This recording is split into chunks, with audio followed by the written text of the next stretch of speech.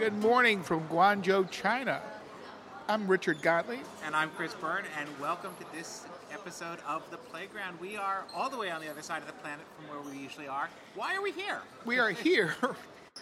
That's a good question. Why are we here? We are here for the Guangzhou International Toy and Educational Fair, which is a very, very large consumer show for Chinese retailers.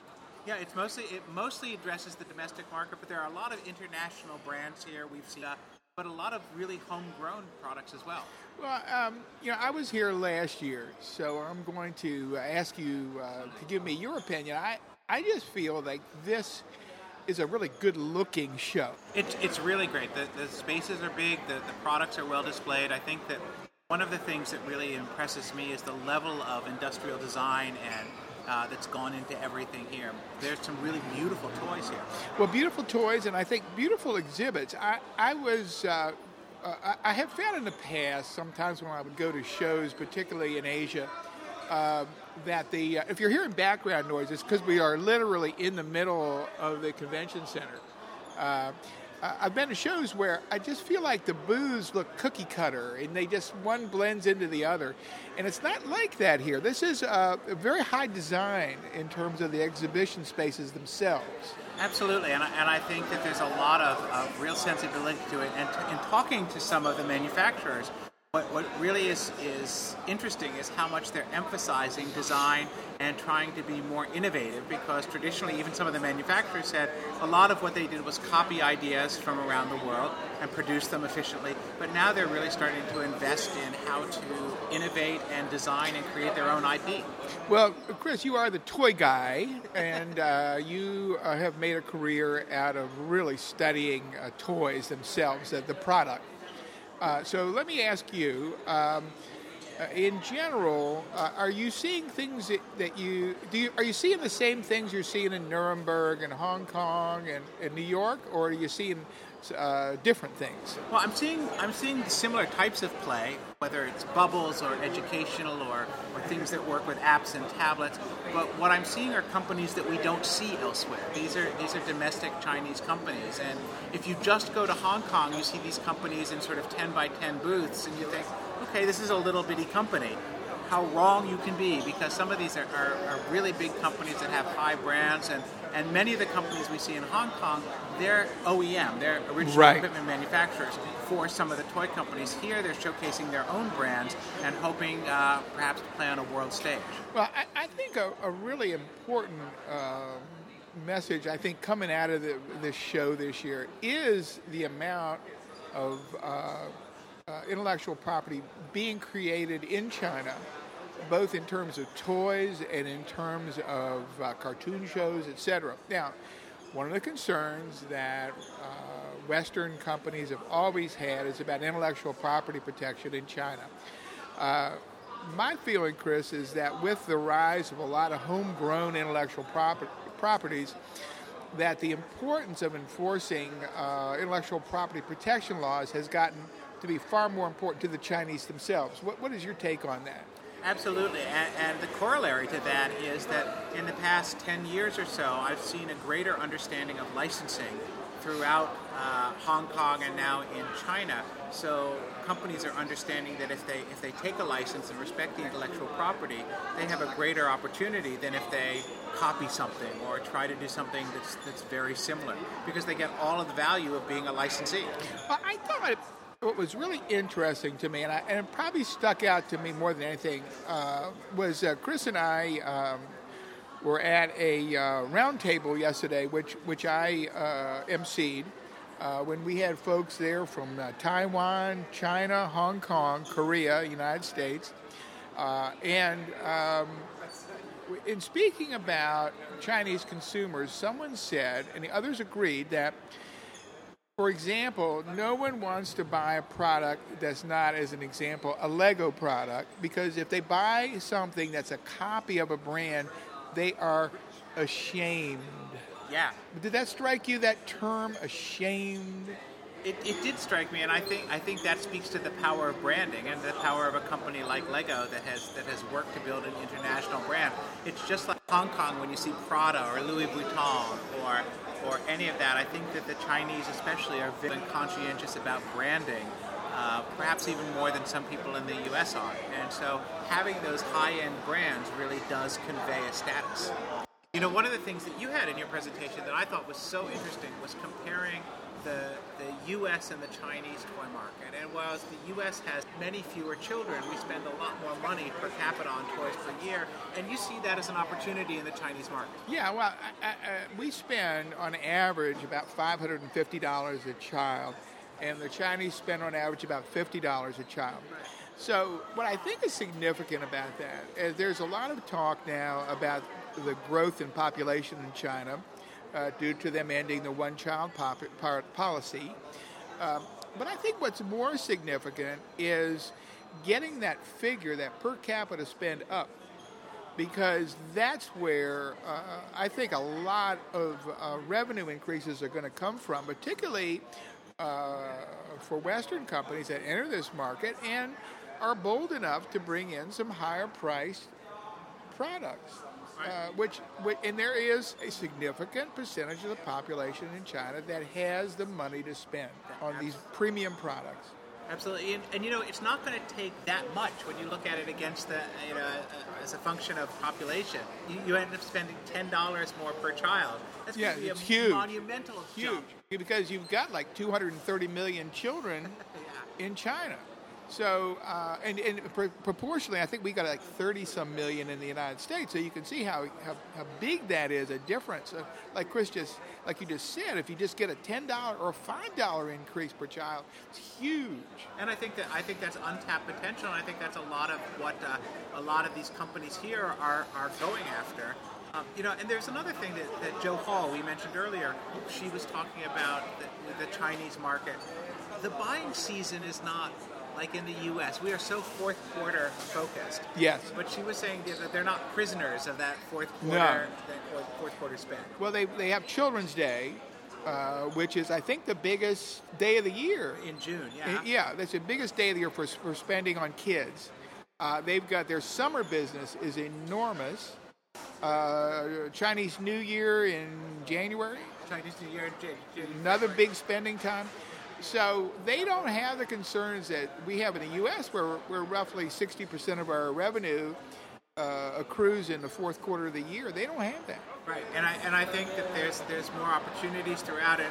And Joe was showing us pictures of Toys R Us here in Asia, and how people were lining up for things, and how this is sort of a year-round, and that they invest very heavily in events and reasons for people to come into the store. Yes, yeah. Well, I had an opportunity to visit some Toys R Us stores in China, and I was, not this trip, but before, and I was just blown away, and I thought to myself, how come the Toys R Us stores in the United States never looked like this?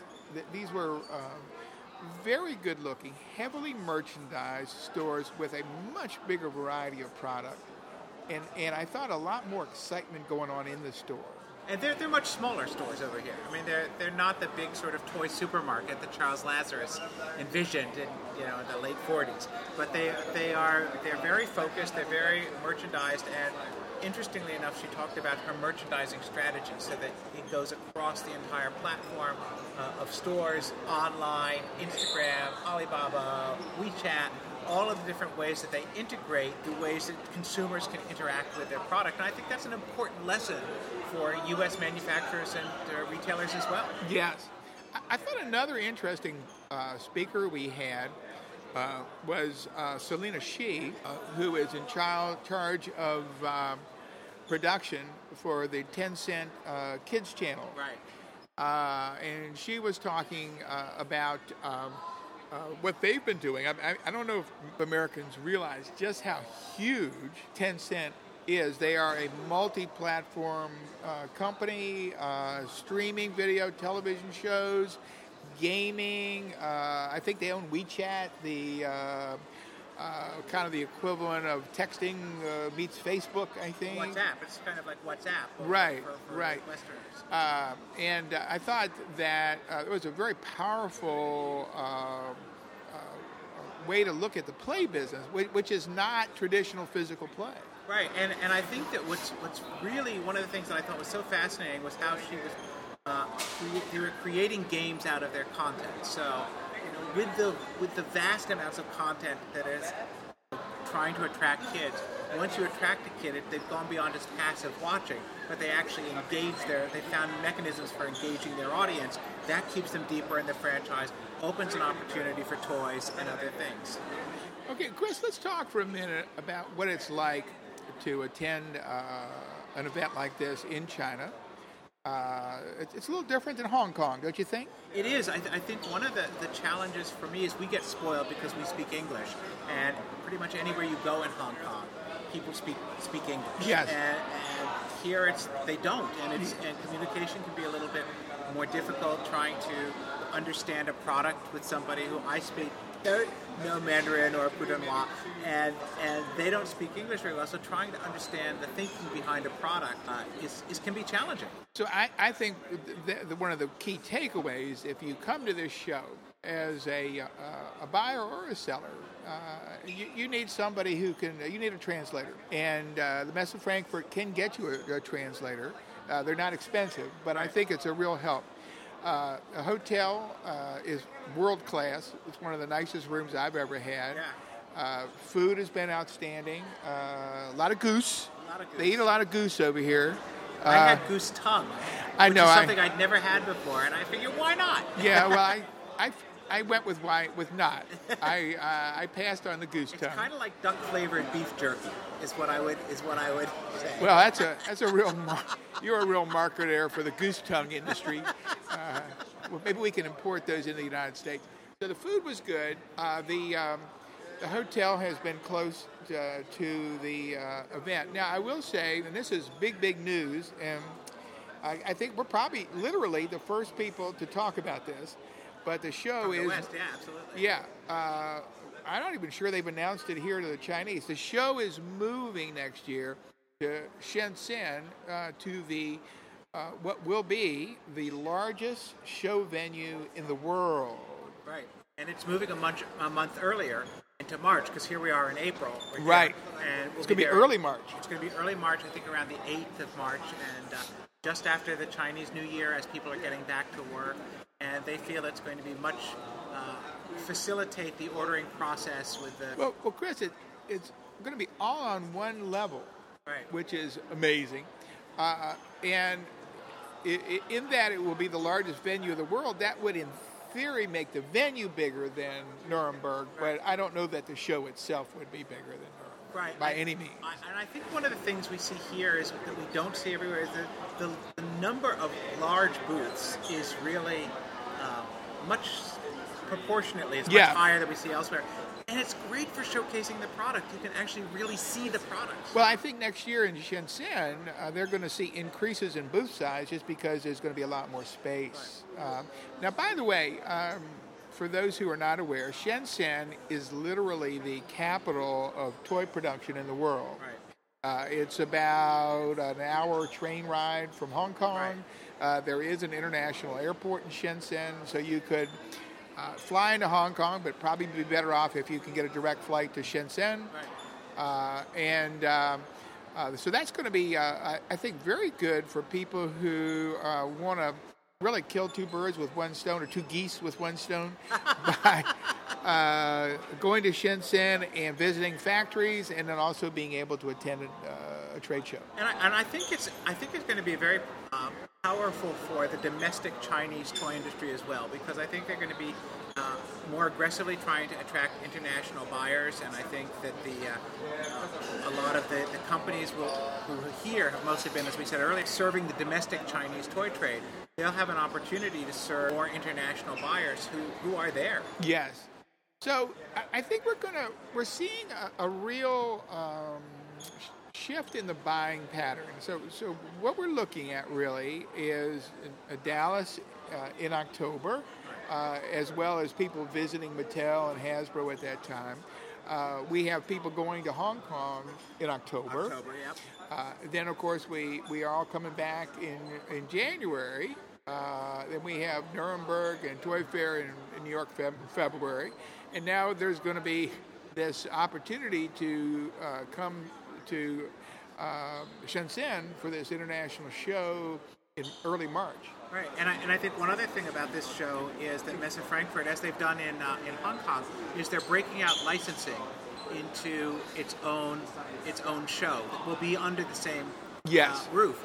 But they're going to have licensing there, and we've seen a lot of great properties here, a lot of global properties. Well, speaking of licensing, one of our other speakers was the wonderful Maura Regan, who is the president of Lima, the licensing organization.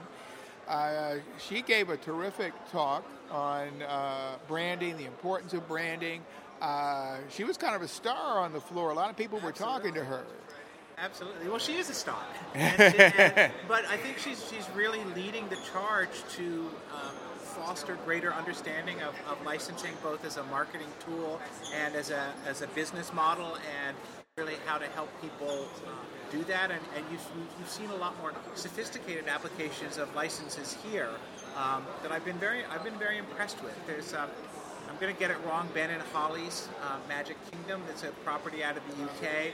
There's some beautiful product based on that. It's very simple, very appropriate. And of course, we've seen Paw Patrol and Marvel and all kinds of other things. And if it's not Ben and Holly, we tried. We tried to get it right. And I apologize.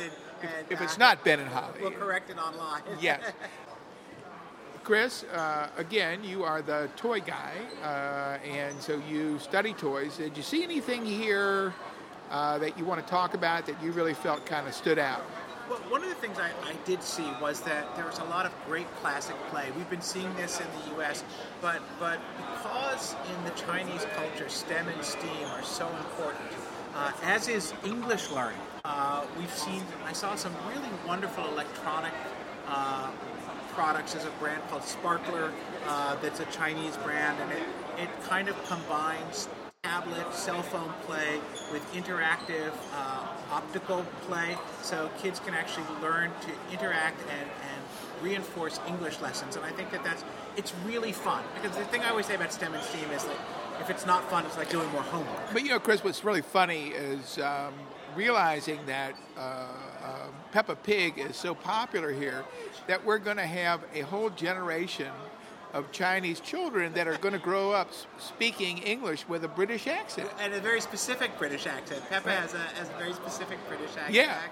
So Peppa Pig's having a huge impact on China. Right, and especially in the Year of the Pig this year, there have been all sorts of wonderful things based on that. Seems very appropriate. It seems very appropriate. But I think that over and above, like, outdoor play. Oh, the other thing is that, in the U.S. we are very concerned about guns and weapons, and there was one place here that was promoting gunfight as working gross motor and physical play, and so there's not the same level of fear or trepidation or fear that your kids are going to be, absorb bad lessons from playing with guns. It's more about action, adventure, and heroism.